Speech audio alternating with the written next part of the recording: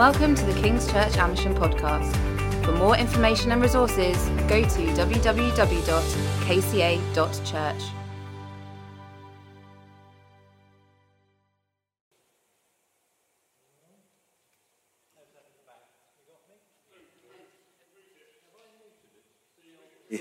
There you are, my fault. Apologies. Thank you, Paul. Well, good morning, everybody. Great to be here, isn't it?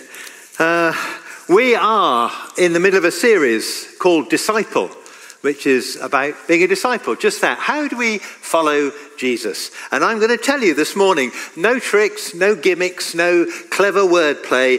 If you want to be a disciple and follow Jesus this morning, it's one of the big things. Not everything, but it's one of the huge ways of doing it. Let's read from Scripture. We're going to dive straight in. This is our text this morning, John 13, 34 to 35. Jesus says, "A new command I give you, love one another.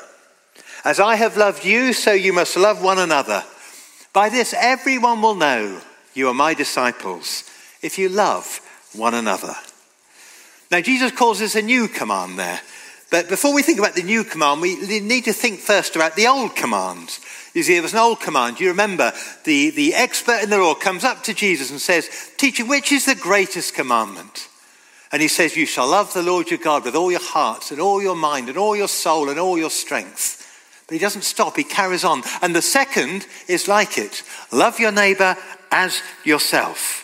So you only asked for one, but Jesus wouldn't give him just one. He went on and gave him two. Jesus is saying these two go together. You can't separate them. It's no good just saying, "I love God." That's got to work out. You love your neighbour. The two go together. And he says, all the law and the prophets hang on these two commandments. No commandment greater than these, he says. And if you want to know what it means to love your neighbour, he says, Matthew 7:12, "In everything, do to others what you would have them do to you. For this sums up the law and the prophets." Same phrase. And Paul says the entire law is fulfilled in keeping this one command. Love your neighbour as yourself. Love is the fulfillment of the law. See, it's that big, it's that massive, it's that important. Love God, yes, and love your neighbour as yourself. And if you think that's a soft option, all I have to do then is love my neighbour. No, love your neighbour as yourself. Now, we all love ourselves, don't we? We take care of ourselves. If we're hungry, we eat. If we're thirsty, we drink. We look after our genuine needs and we look after our wants as well, given half a chance. That's what we do. Jesus says rather, you love your neighbour exactly the same way, just as you love yourself. You see, that way as is very radical. As, in the same way.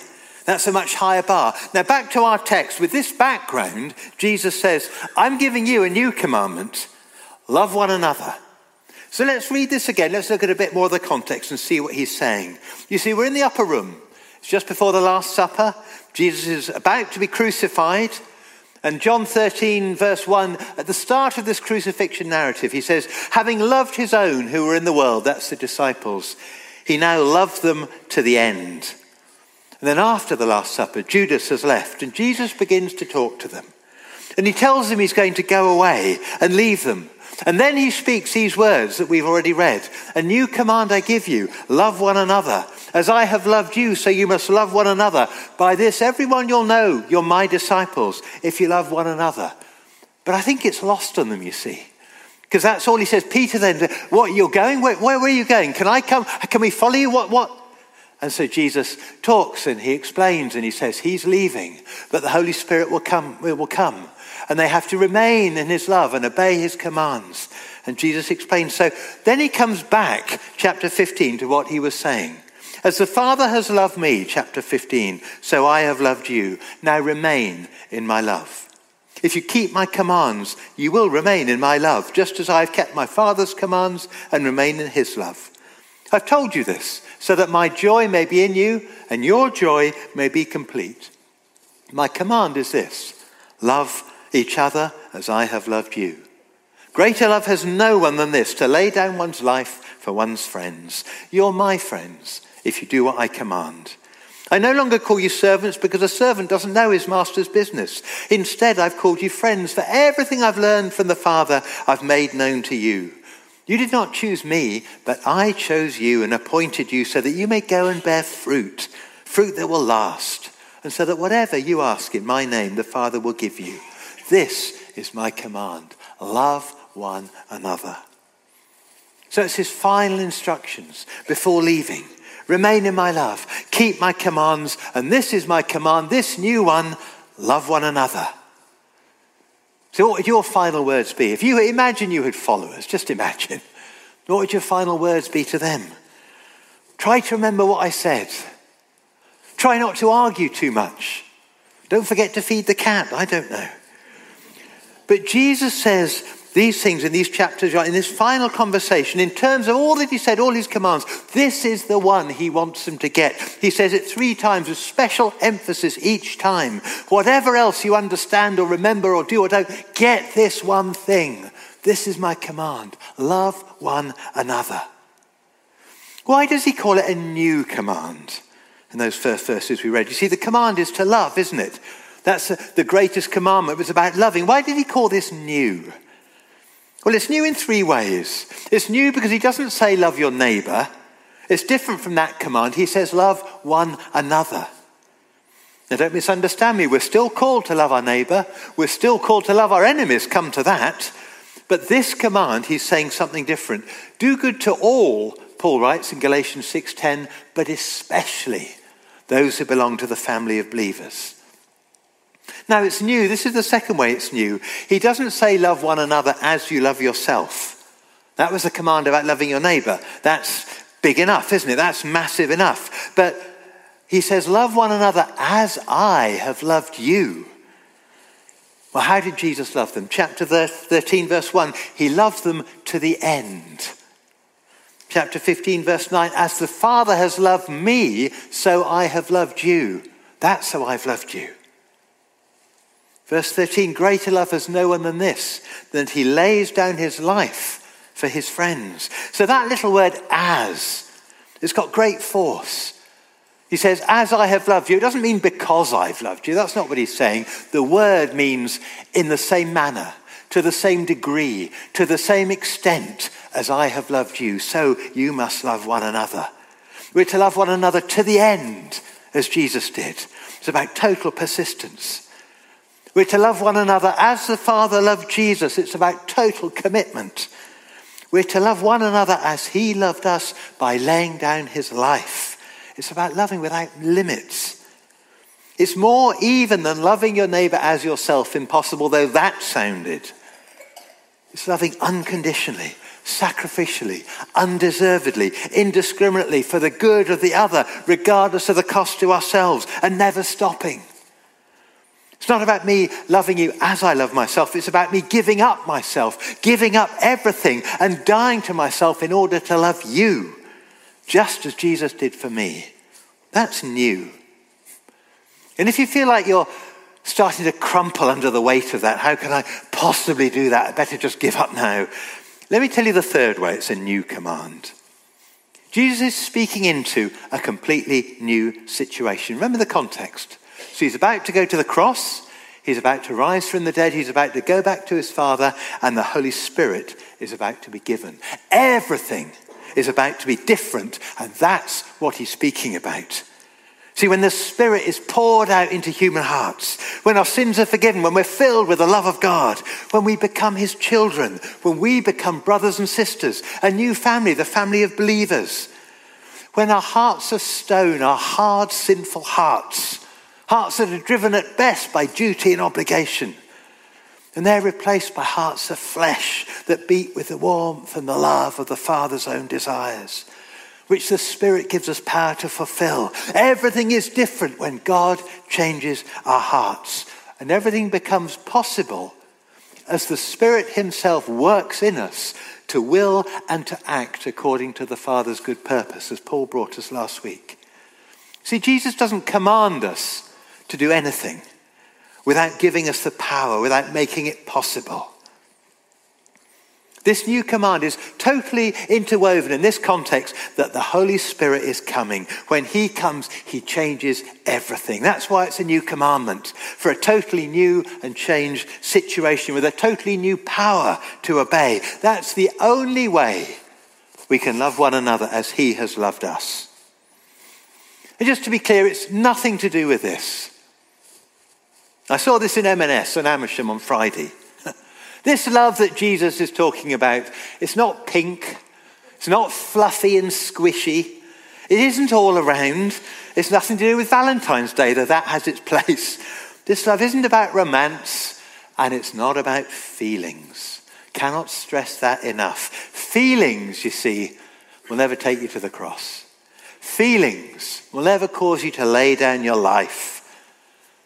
As Don Francisco, some of us remember, sang many years ago, love is not a feeling, it's an act of the will. You see, biblical love, Jesus' love, it's all about actions, sacrificial actions that say, you come first, not me. I choose to do this despite the cost to me for your good alone. A love that prefers the other, not ourselves. And that very often isn't how we feel, is it? Any more than Jesus felt like dying when he was in Gethsemane. But that's how we love as Jesus did, and that's why we need the Holy Spirit. Now, don't get me wrong, there may be feelings too. Remember the story of the prodigal son? Jesus says, that's just like your father. He's full of love, full of feelings. Jesus himself was often moved by great compassion, wasn't he? And I'm sure as the Spirit works in our hearts together, we experience feelings of love and warmth and affection. And as we journey on the road together and share the love of Jesus, there'll be joy in it. There'll be all that, there will. But for Jesus, feelings were never the driver. The driver was doing the will of his Father in heaven. And for us, feelings are never the measure of love. Action is. Love is not a feeling, it's an act of the will. You see, the old commands, the new commands, the really big ones, they're all about love. Loving God, loving our neighbour, loving one another. And this self-giving love we're talking about, totally contrary to human nature, but it's the absolute essence of God's nature. God is love, Scripture tells us. Not emotional, sentimental love, but love that gives, that always seeks the good of the other, whatever the cost. God so loved the world that he gave his son. This is how we know what love is. Jesus Christ laid down his life for us. And the paradox is this, you see, we're made in his image. We're designed, intended to be like him, to function like him here on earth. And you can go on Google and you can look up love and compassion and benefits and health. And it'll tell you there are many websites, medical and psychological, and they'll tell you all about the release of dopamines and oxytocin when we love others and when we help them and when we show compassion. It'll tell you about the statistical benefits in terms of long life and health and all the rest of it. And it keeps saying, the ones I looked at said we're hardwired this way. Yeah, because we're made in our Father's image. And yet, because of sin, because without Jesus we're slaves to sin, we don't believe it, or if we do, we can't do it. But the way to be truly happy, even in human terms, is to give yourself away to others.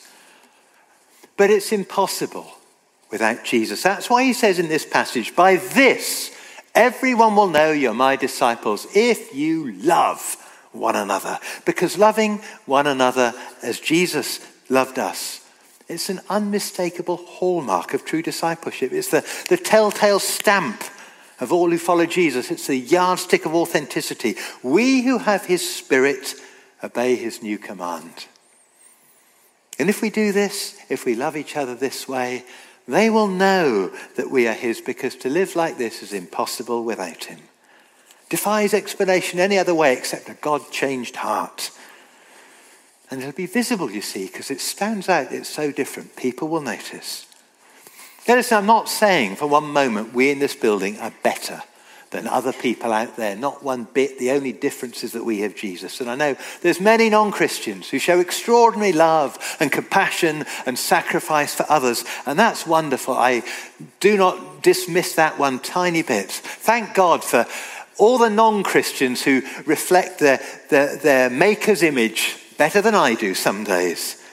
But despite all that, Jesus died to give birth to a church, a family, a community made up of people old and young, rich and poor, black and white, diverse in every way you can imagine, who are filled with the Spirit of God. And for that reason alone are able to love each other despite all their differences and to lay down their lives for one another in a way that shouts out and proclaims Jesus has done this. Only Jesus could do this.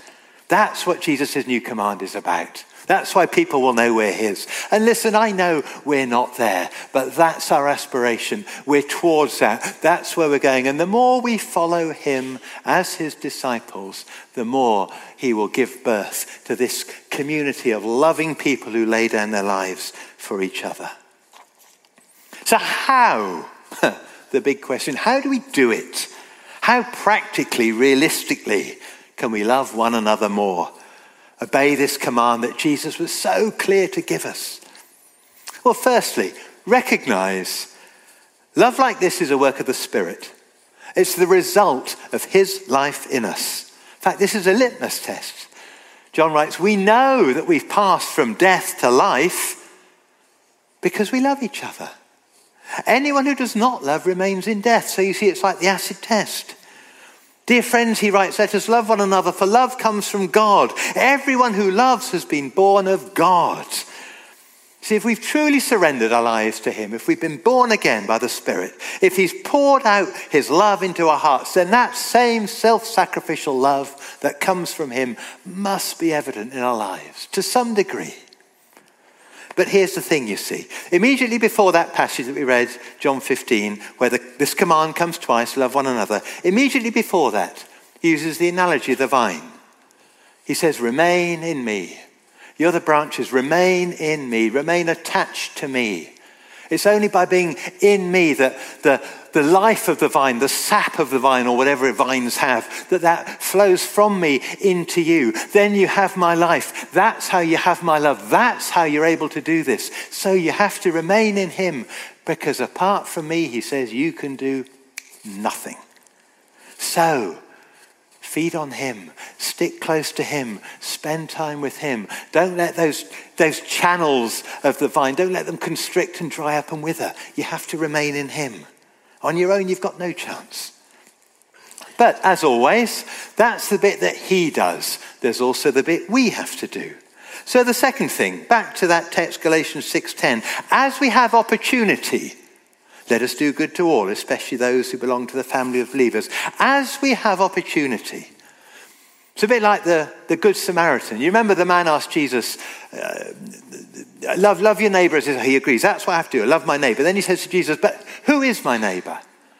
So Jesus tells him the story of the Good Samaritan.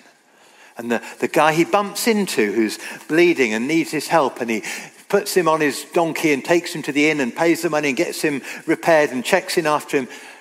Who is my neighbour? He was, the Good Samaritan. And the word neighbour, you see, that what it actually means is the one who is near you. That's what the word means. So it doesn't have to be your next door neighbour. It could be, but it doesn't have to be. Your neighbour is the one in front of you. The one you have the chance to bless, to help, to love. That's who your neighbour is. And it's the same here, you see, as we have opportunity. So how do we love one another? Well, as we have opportunity, the one in front of you could say your brother and sister neighbour. That's who you love. You see, you can't say, I'm going to love everybody in the church. It's too big. You can't love everybody self-sacrifice. You've only got so many evenings to give after all, haven't you? So you can't do that. But you can say, I will love anyone in the church whose need comes to my attention, who I happen to be talking to, who I become aware that I could actually help. Lord, show me who I can help with time or money or acts of service. I'll join a small group, perhaps, not because I want to. It's about sacrifice. No, I'd rather sit in front of the telly. I'm tired after a long day at work. No, I'll join a small group. I'll get to know some other people. Maybe I'll have the chance to bless them. You can say all that. That's practical. But one way or the other, if you ask the Lord, show me, Lord, how can I love your people? You can bet your life he will bring people your way. And meanwhile, you could quite intentionally go and find people to bless, just to keep your hand in until he brings people your way.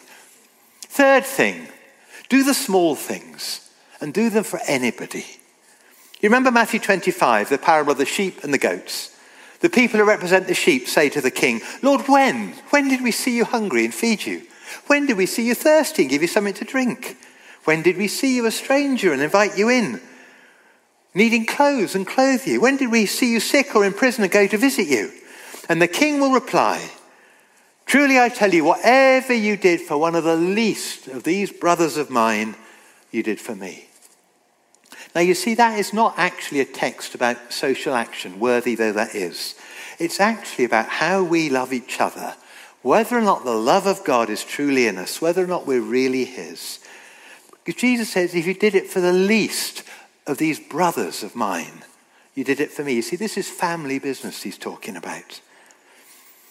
Now that phrase, I don't want to push this phrase too far. It's the least of these brothers of mine. That's uncomfortable to talk about that in a church context. But let's just say there are some people, well, you might get a little bit of kudos if you help that person out. If they're the more prominent people, or they've been here longer, or they're well connected, you help them. Oh, word might get around. Oh, you did that, did you? Great. Or you might get a bit of feel good. Yeah, well, I helped the pastor. I helped him out. Wonderful. But Jesus says, no, that's not the reason to do it. Whichever of my brothers you're doing it for, you're doing it for me, because you're all my body. You're all one.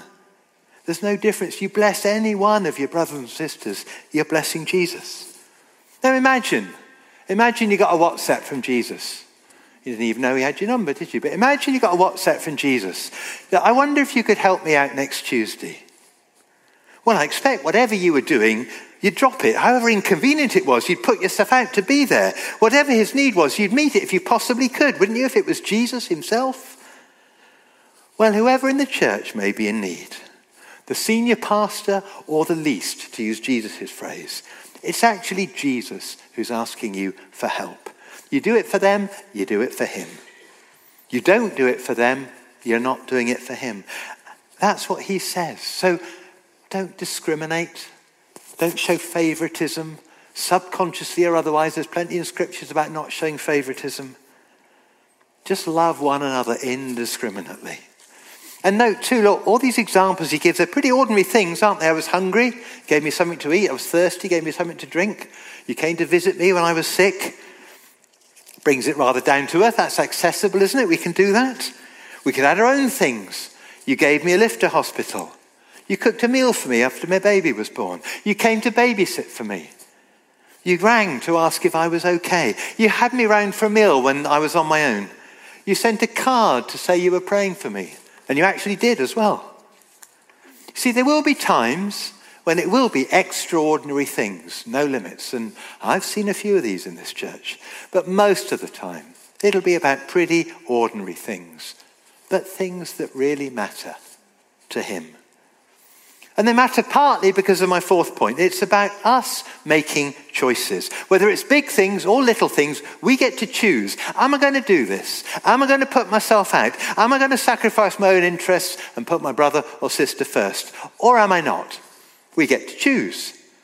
And you see, the choices we make shape our hearts. It's like Jesus said about treasure. You can store up treasure on earth or you can store up treasure in heaven. You choose. But wherever you store up your treasure, that's where your heart will be as well. Because your choices don't just reflect your heart, they also shape your heart. And it's the same when we make choices. Am I going to love sacrificially or am I not? But I know this, every time you choose, yes, doesn't matter about me, I'm going to do this for you. Every time you make that choice, the Holy Spirit draws alongside. The Holy Spirit, he rubs his hands, that's great, I can work with that. You give him something to work with, and he gets to work on your heart, and he shapes your heart, and he changes your heart, and this becomes more of your nature, and he makes you more like Jesus, because you choose. He takes your choice, he takes your obedience, and he uses it. I remember a friend who was he was a pastor who was telling me one time someone came to see him unexpectedly quite late one evening, and he was on foot, and the evening went on and it got late, and my friend just wanted to go to bed, but he said, I just knew I had to offer to give this person a lift home, and I had to do it willingly and not grudgingly. A little thing. He chose. But those are exactly the sort of situations you have a choice. Am I going to do what I want, or am I going to bless you? Those are the sort of choices. And when you choose well, he'll train you. He'll teach you. He'll shape you. But listen, it's never a guilt thing. It's not a pressure thing. There will be times when the only wise, necessary thing is to say, I'm sorry, I can't. That's fine. But the times where you have a clear choice, those are the important ones, if we want to be his disciples. So I said at the beginning, it's no tricks, no gimmicks. This is simply what he says. You want to follow him, this is what you do. Put others first before yourself. I could close there. Just one thing I want to say and finish. I can't remember if I read it now. There was an extract I was going to read from John Piper about loving your neighbour as yourself. I can't remember if I did. But this is how he finishes after that bit. He says, love is not just a duty. It's to be pursued with the same kind of desires that you have for your own happiness. The beautiful thing, the amazing thing is that when the happiness of others becomes the goal of our desires don't die, they gain the very thing we thought we had given up, which is joy. I just want to take you back to the passage we read earlier from John 15. Here we are, verse 10. Jesus says, if you keep my commands, you remain in my love. I've told you this so that my joy may be in you and that your joy may be complete. My command is this, love one another. I've told you this so that my joy might be in you. Isn't that wonderful? If you want joy in your life, if you want the joy that the Holy Spirit gives, obey his command, love one another. There's plenty of other bits in those chapters of John. Say the same thing. Obey my commands. My Father will come to you. We'll make our home with you. Lots of it. But if you want joy, that's the way. You see, because God always, he's not trying to take from you. All his commands are good and righteous, but you obey them. You will know blessing. You'll know the blessing of God, the presence of God in your life when you choose to obey. My command is this, love one another as I have loved you. We're going to take communion together now. Let's just be quiet and pray for just a minute. Father, we acknowledge the truth that we are one body, many parts, one body belonging to you. We're one body, we're all going to share in one bread because we're one. So Father, we just pray that you would help us be wise, help us be loving, help us be like Jesus, help us make choices to love one another. We pray, Lord, we see it. We pray you'd write it on our hearts. This is the way, walk in it. Because, Lord, we do want to be your disciples. We want to follow you. So teach us and help us and train us. And as we follow, teach us and shape us to be more and more like you. Father, I pray for everyone here. I pray we would know the joy of heaven, the joy of Jesus in our lives, the more we obey you. Lord, may it be a virtuous circle that we obey your commands and that we bless others and that we know your pleasure as well. So as we come to take communion, we remember this is how we know what love is. Jesus Christ laid down his life for us. And we ought to lay down our lives for our brothers and sisters. Dear friends, since God so loved us, we also ought to love one another. Lord Jesus, we thank you that you loved us to the end. You loved us to the cross. Thank you for that day your body was broken. Your blood was poured out for us to bring us to the Father. Lord, we just pray you will feed us and nourish us in our spirits with your love again today, that we may be full to love others, to love one another. Thank you for listening. For further podcasts or information, go to www.kca.church.